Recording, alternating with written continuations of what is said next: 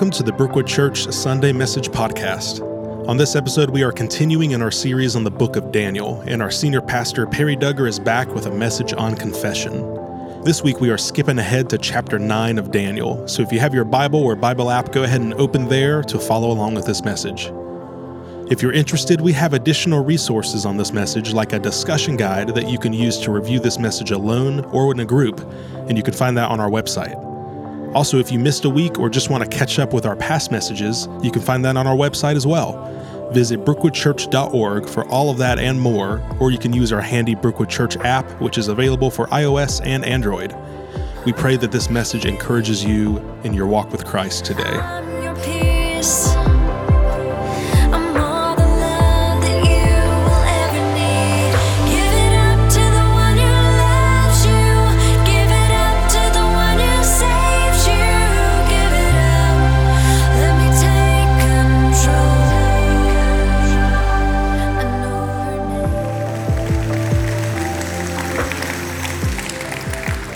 Can you discern the Lord's presence? That's a question. Somebody had a tambourine. I was about to get...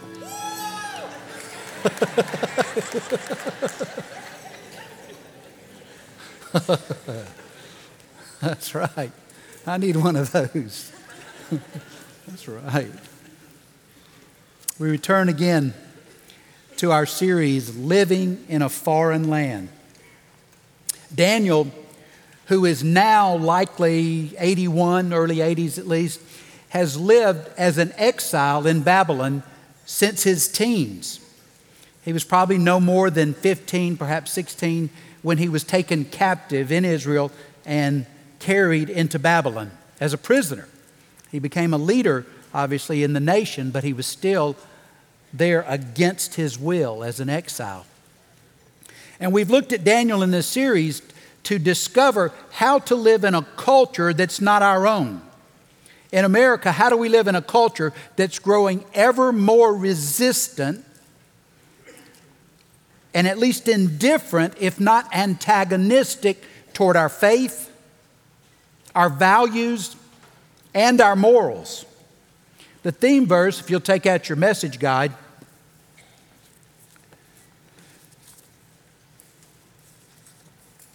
we're dealing with Daniel chapter 9, the verse that I selected, partial verse that I selected as a theme verse for today is, I went on praying and confessing my sin and the sin of my people, pleading with the Lord my God.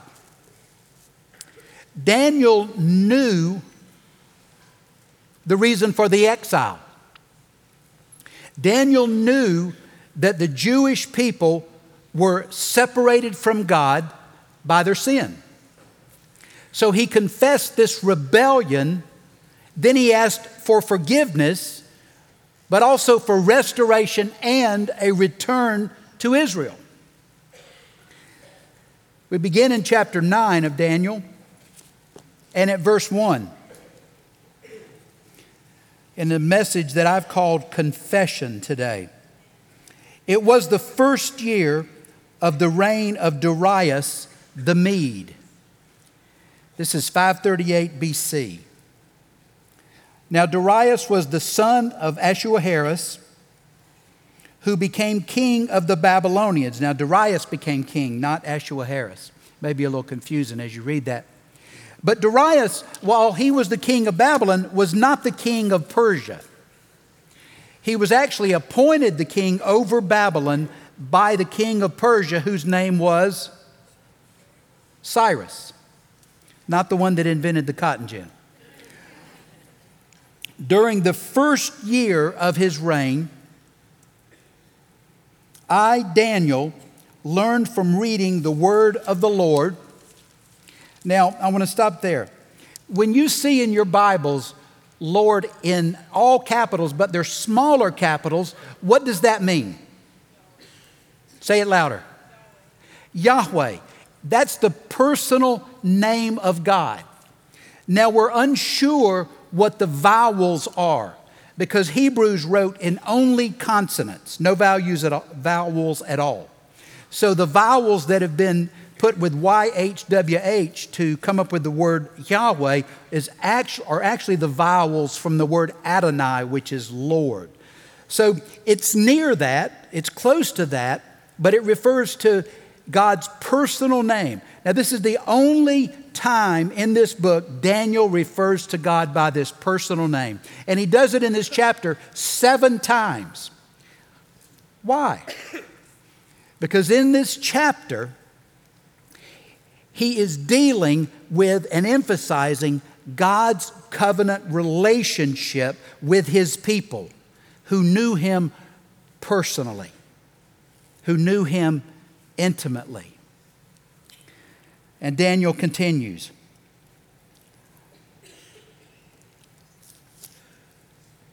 I learned from reading the word of the Lord as revealed in Jeremiah the prophet that Jerusalem must lie desolate.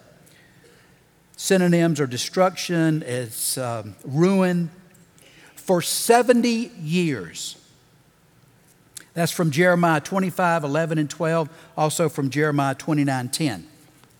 Now, Daniel is reading Jeremiah, and he realizes that this 70 years of desolation is almost over, because the Jews were first taken captives over 67 years earlier. So it's within 2 to 3 years of being 70 years, because they were first taken captive in 605 BC. So we continue in verse 3. So I turned to the Lord God and pleaded with him in prayer and fasting. I also wore rough burlap and sprinkled myself with ashes. This is a Hebrew expression for humility, for sorrow, for mourning for people's sins. I wonder if any of you received ashes on Ash Wednesday. Yeah, let me see a hand if you did. We have many that had, grew up in the Catholic Church, and some still participate in some of those masses or those worship services. But Catholics, you see, are reflecting this Hebrew expression of humility. Now, the Catholic expression of placing ashes on the forehead on Ash Wednesday, which was this past Wednesday, also includes the idea of ashes to ashes, dust to dust. Our lives are limited. We will die. So we mourn from our sin in preparation for facing God. Daniel prayed for God to restore Jerusalem, to return the exiles to their homeland. When you feel separated from, let me say this first. Does anybody ever feel separated from God? Hands, I want hands. Now, y'all got an extra hour of sleep because all of y'all came to this service. So I don't want any slow movement now. I got up at 5. And there's only one thing in my life that I really do well. You know what that is? My greatest talent. Sleep. That's my most profound talent. And I didn't get to practice it this morning. But has anybody ever felt separated from God? Let me see your hands now. Okay. So what do you do? When you feel separated from God, what do you do? You pray, but specifically, what do you do in that prayer? You cry for help. That's a good start. Ask for forgiveness. That's a good start. That reflects what Daniel did here. When we feel separated from God, sometimes some of us, not y'all over here, but them over there, some of us complain. Where are you hiding? Where have you been? I need you. When it may be that we should begin by saying, God, reveal my rebellion. God, display my disobedience so that I can confess anything that might be separating me from you so that I can be restored. And it may be only a demanding spirit that God always answers quickly when you pray. From Daniel, we can learn how to pray to God so that He hears and responds. I've pulled out just several essentials of prayer that I find in the passage. You might find some different ones. First is adoration for God. Verse 4. I prayed to the Lord my God and confessed. O Lord, you're a great and awesome God. You always fulfill your covenant and keep your promises of unfailing love to those who love you and obey your commands. Daniel's prayer began with praise. Praise for the character of God, who faithfully kept His covenantal promises to bless and to love His own, who loved and demonstrated that love through obedience. Now God, I've told y'all before in covenant, God made a one-sided commitment. He made a one-sided commitment to begin a relationship. But after the relationship began, God expected some participation. Does that make sense? And there is a connection between love and obedience. If we say we love someone and we are careless about their feelings, we are not displaying love. If we say we love God and disobey His commandments, we're not displaying love. Because when we love someone, you see, it causes us to be sensitive toward what they feel. When we love someone, we desire to delight them, to please them, to accommodate them, to at least get along with them. Daniel's prayer reflected his relationship with God, how he viewed God, what he appreciated about his Lord. When we pray, do we praise God's character, or do we merely make requests that often sound more like demands?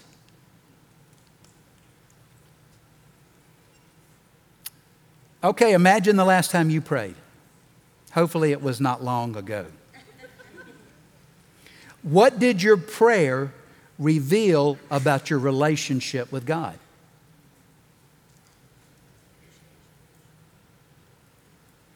Did it show some awareness of who He is? Some appreciation of what He's done? What did it reveal about the level of your intimacy with Him? Because your prayers will diagnose your relationship with God. It's just like this. Our relationships with any person consist of communication. If someone listens to your communication, they will know the nature of the relationship and the depth of the relationship. Isn't that true? Another essential of prayer is the admission of sin. Verse 5.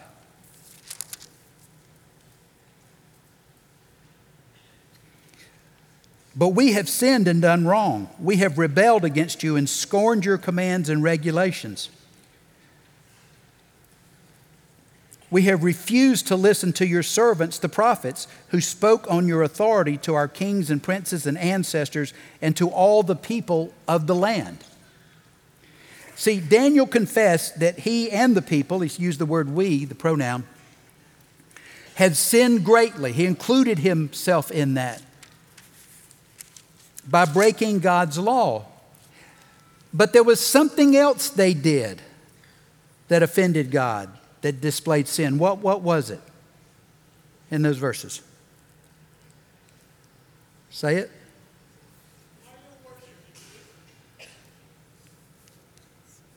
I heard that, but I don't know about that one.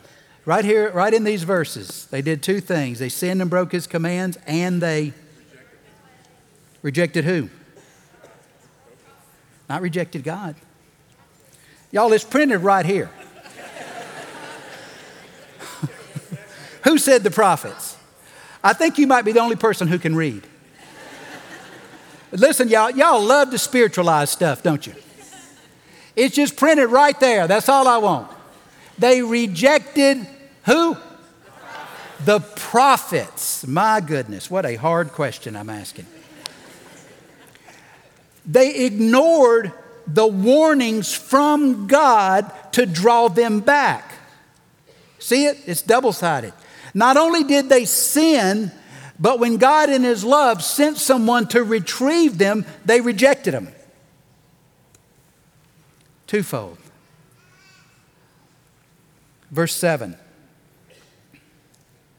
Lord, you're in the right. But as you see, our faces are covered with shame. This is true of all of us, including the people of Judah and Jerusalem and all of Israel.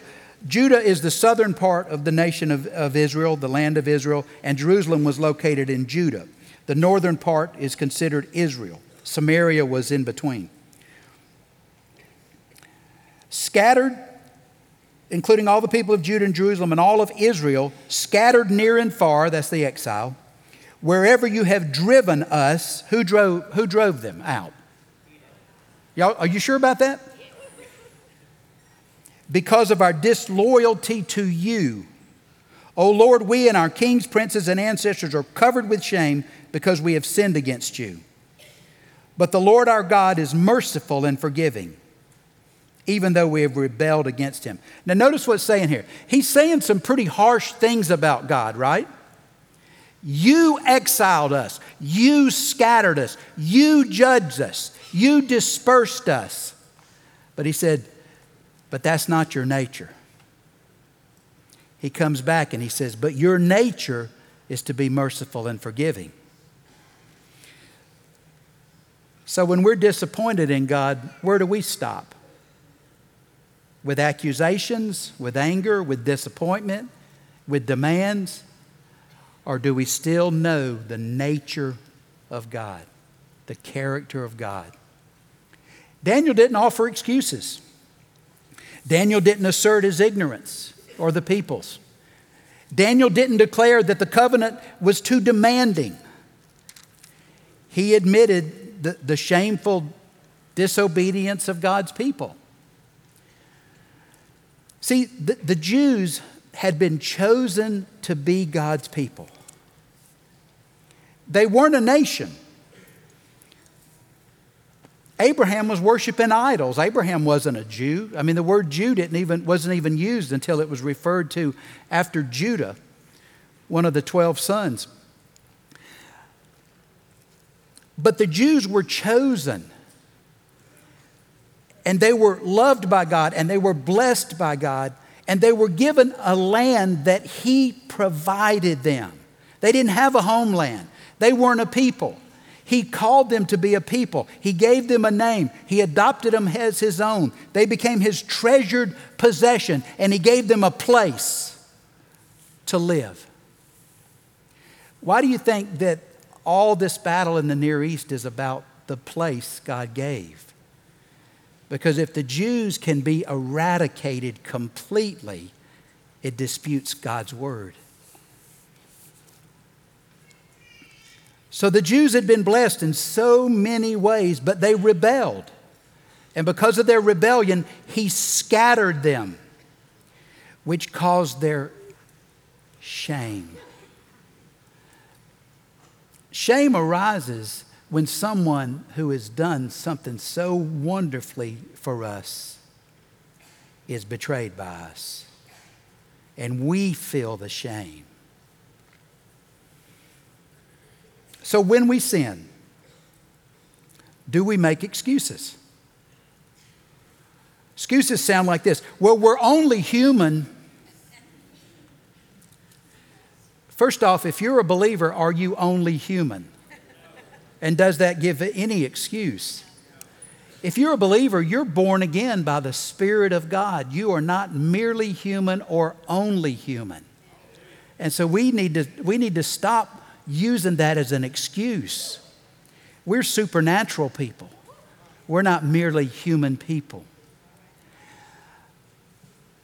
And do we resist when God sends someone to steer us back? See, God does love us, and He'll send somebody to you.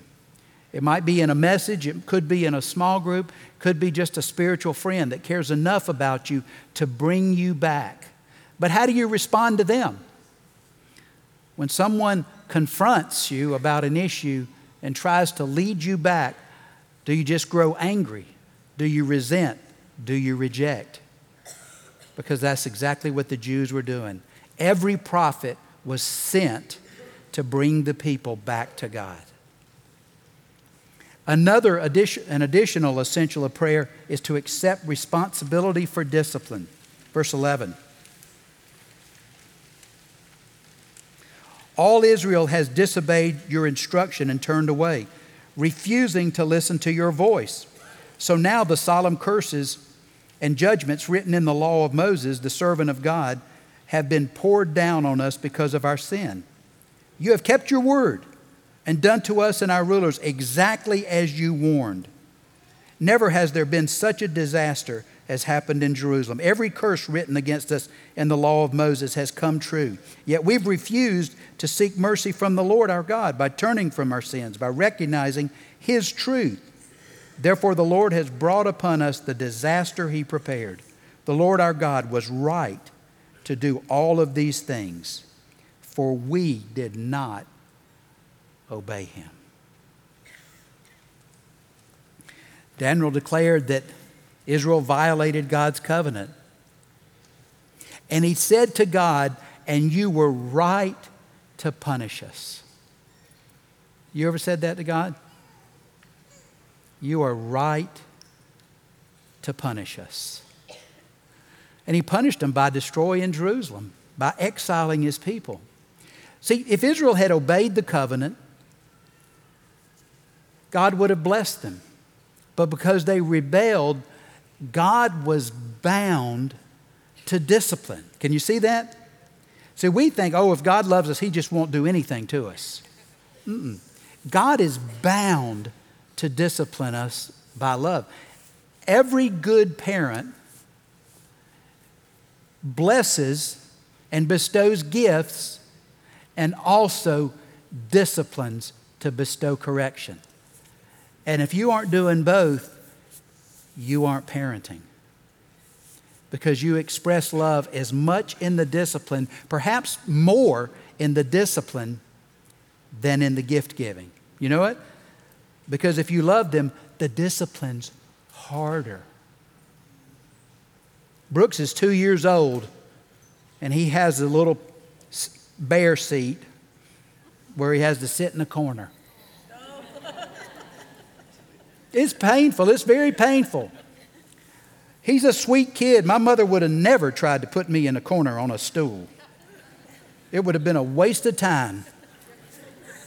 She might have whacked me with the stool, but that's humor. That's humor. But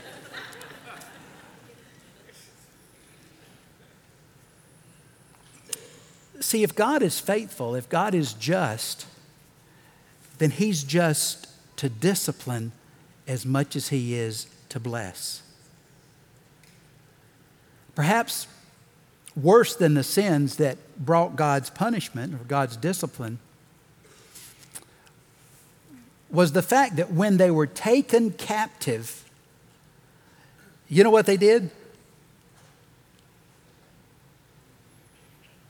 They complained and they asked God to destroy Babylon. They asked God to punish those who had taken them captive.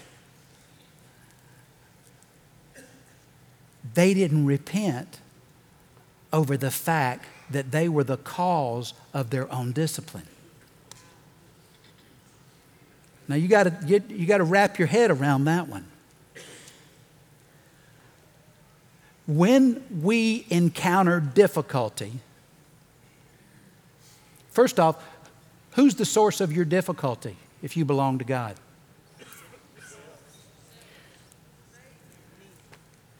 We think, oh, it's my boss. My boss is bad. Oh, my parent is bad. Oh, someone's bad. My neighbor is bad. Oh, someone's bad.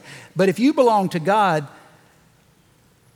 whatever reaches you passes through who?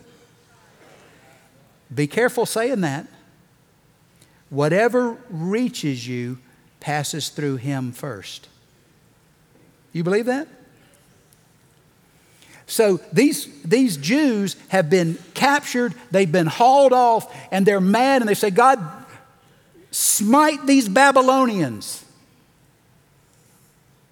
When they should have been saying, God, what are you trying to teach me? James 1, count it all joy when you suffer various trials.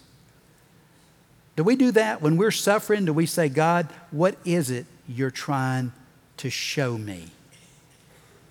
How are you refining my faith through this process, painful as it is? Daniel knew that God wasn't through with Israel, and that God's discipline proved His love for His people. If you fail to discipline, you're failing to love. Some of us are so codependent on our kids that we can't do anything to them that might cause them to reject us. That's about us. That's not even about them. If we love them, we are objective enough to do whatever it takes to shape the character and life of our children, even if they get mad. I mean, how many of us are afraid that our children will get mad, and so our hands are tied and we cannot discipline? That isn't love. Now, I'm not talking about cruel discipline. I'm talking about discipline motivated by love for this child. Does that make sense? Hebrews 12, 5 and 6, Proverbs 3, 11 and 12. Then Daniel reminds God of all of His past mercies. And he's essentially saying, God, you've invested too much in us to abandon us in Babylon.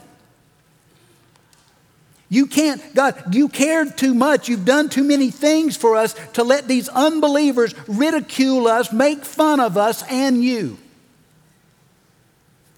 Verse 15. O Lord our God, you brought lasting honor to your name by rescuing your people from Egypt in a great display of power.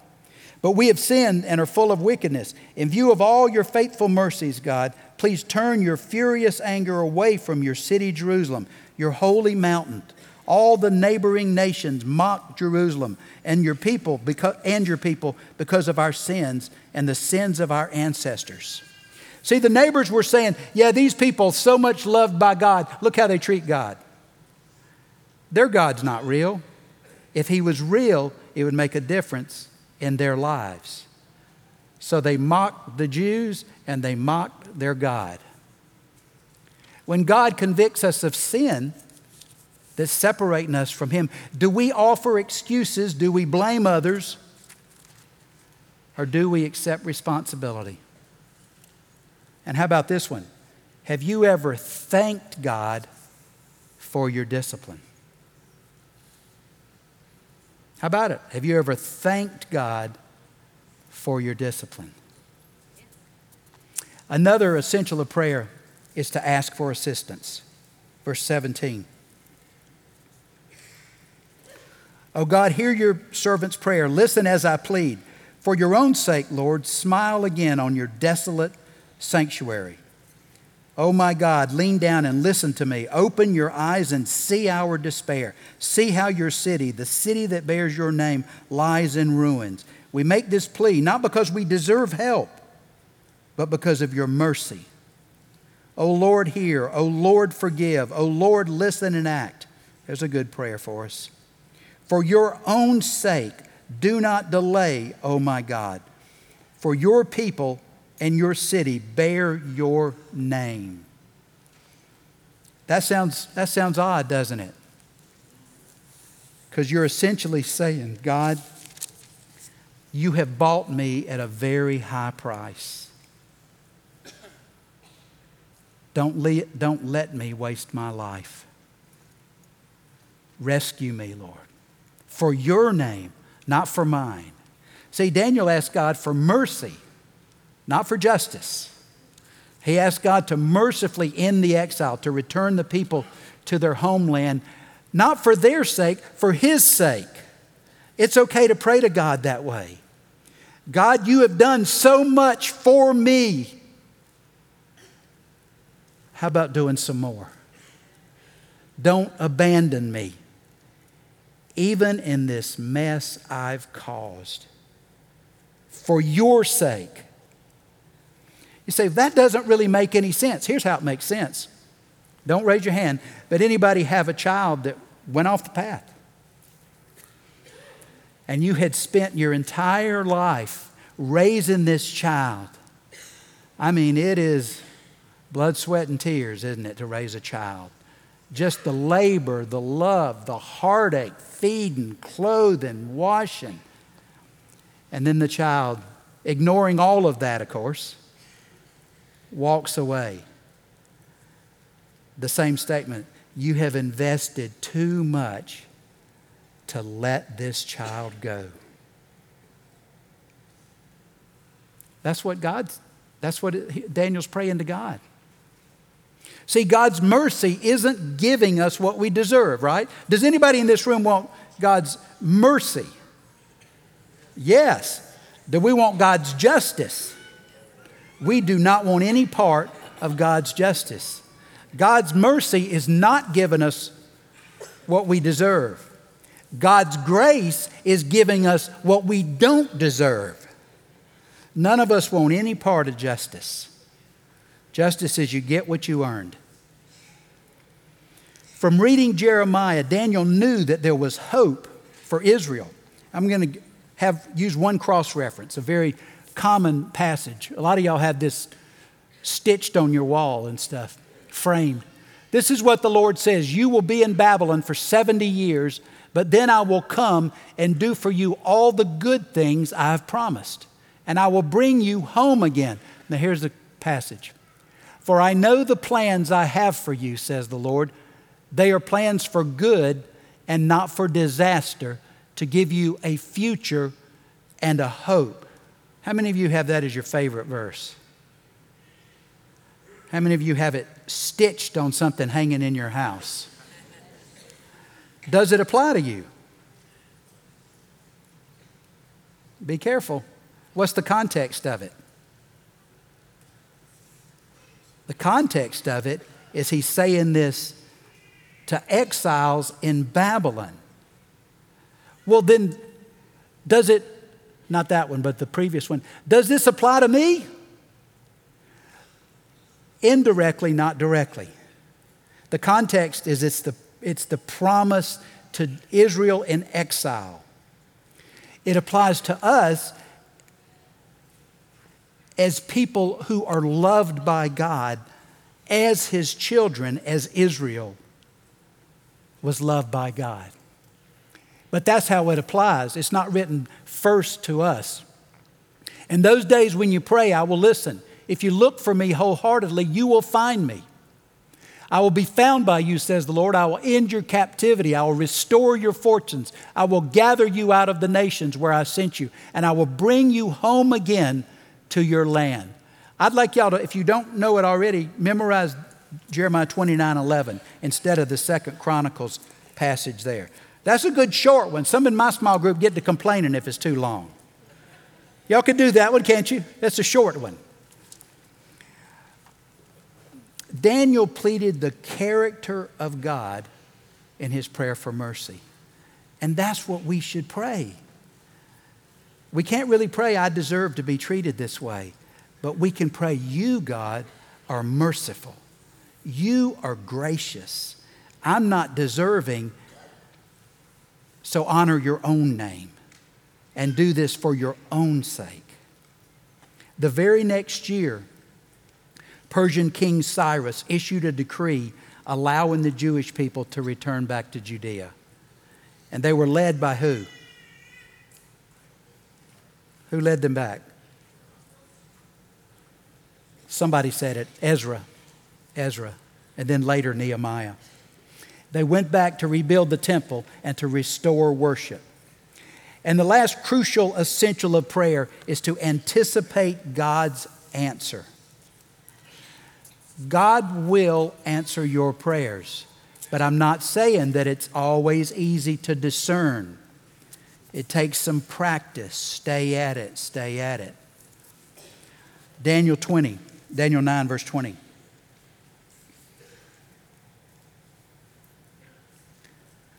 I went on praying and confessing my sin and the sin of my people. Again, affirming God's character. Pleading with the Lord, my God, for Jerusalem, His holy mountain. As I was praying, Gabriel, whom I had seen in the earlier vision, that's chapter 8, which I'm not covering, came swiftly to me at the time of the evening sacrifice. He explained to me, Daniel, I have come here to give you insight and understanding. The moment you began praying, a command was given. And now I am here to tell you what it was, for you are very precious to God. I don't know whether God will tell you which car to buy, which house to buy, what sex the grandchild will be. Ours is a boy, after all of us thought he was a girl, the new one. But I know this. I believe this. God will tell you what you mean to Him. Because the thing that we're missing most in our lives is understanding our identities. And a lot of our behaviors are following a flawed identity that's based on a lie about ourselves. And we need to know who we are. And we only can get that from God.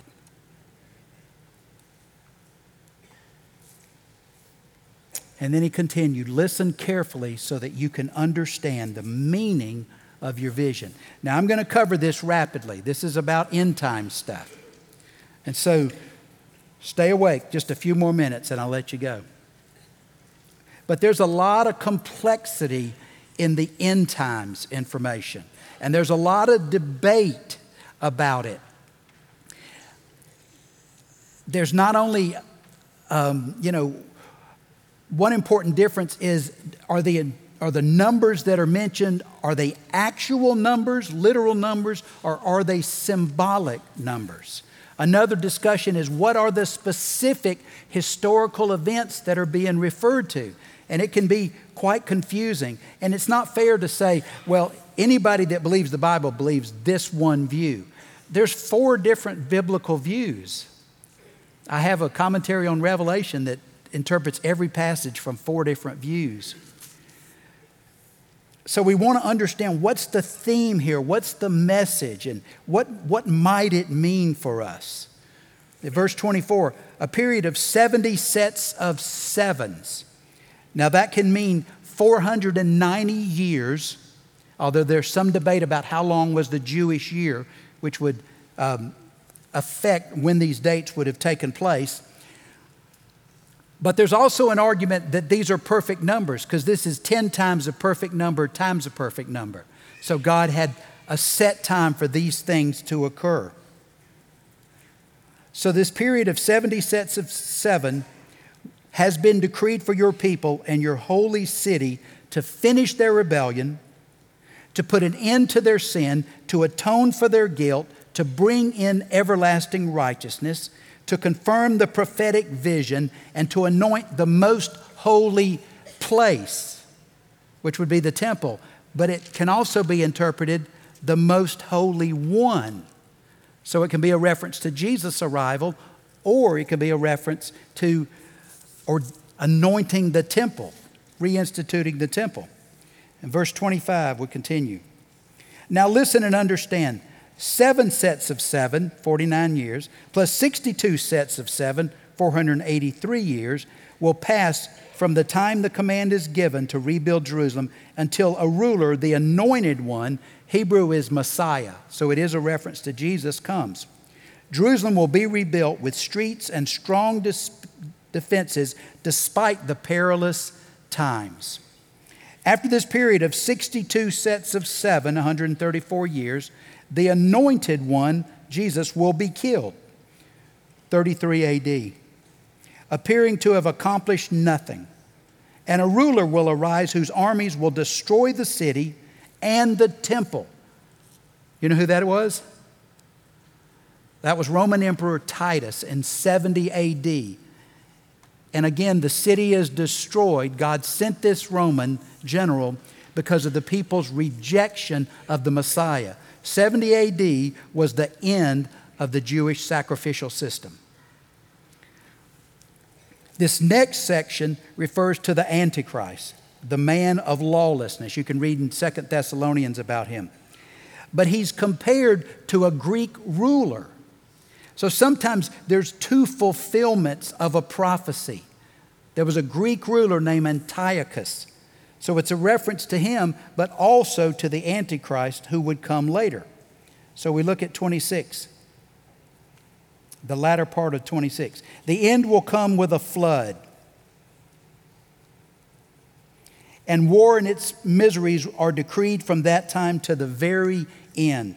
The ruler, the Antichrist, will make a treaty with the people for a period of 1 set of 7, but after half the time, he will put an end to the sacrifices and offerings. This is the Great Tribulation, Revelation 7. And as a climax to all his terrible deeds, he will set up a sacrilegious object that causes desecration. But a lot of your translations, and the Hebrew literally says abomination of desolation, until the fate decreed for his defiler is finally poured out on him, which is the destruction of the Antichrist. Just a little bit of information, because I know some of you are really bookworms and you get this, and some of you are saying, gosh, please give us a break and let us go. Hang on, I'm about to let you go. The abomination of desolation already occurred in 167 BC. Antiochus went into the temple, erected a statue of Zeus, made it a place to worship Zeus, and he sacrificed a pig, an unclean animal, on the altar. So he desecrated the temple. At the end times, the Antichrist will establish peace with Israel and then break it, and he will force worship of another statue, an abomination, Revelation 13. And it will begin the worst persecution, the Great Tribulation. But the tribulation, the time of suffering, precedes the time of the triumphant return of Christ. So what should we do? In light of this passage, which is all very confusing, what should we be doing? Try to figure out what every verse means? I don't think so. I think we should stop living like this world and this life is permanent. We should begin to pray like Daniel, praising God, confessing sin, and then asking God to fulfill His promise to send His Son. But if you want His Son to arrive, then you need to be very serious in the interim time of trying to reach people who don't know Christ and help them as you help yourself to prepare for His return. Counselors will be here at the front. Counselors, you come on up. If you want someone to pray with you, if you feel like God wants you to confess, they'll be here. They'll be confidential. They'll pray with you. They'll talk to you about faith. They'll anoint you with oil for healing as well. Father, we thank you for your word. And sometimes we have difficulty comprehending all the details.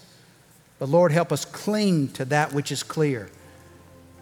And help us to be a people who confess our sins and who desire for you to send your Son. In whose name we pray.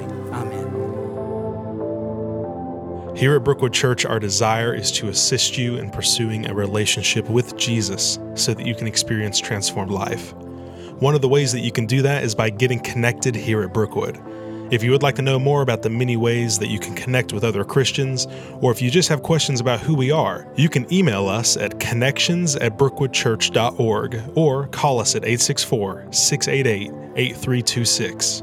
You can also find our past messages on our website or on our Brookwood app. Thank you so much for listening and have a blessed day.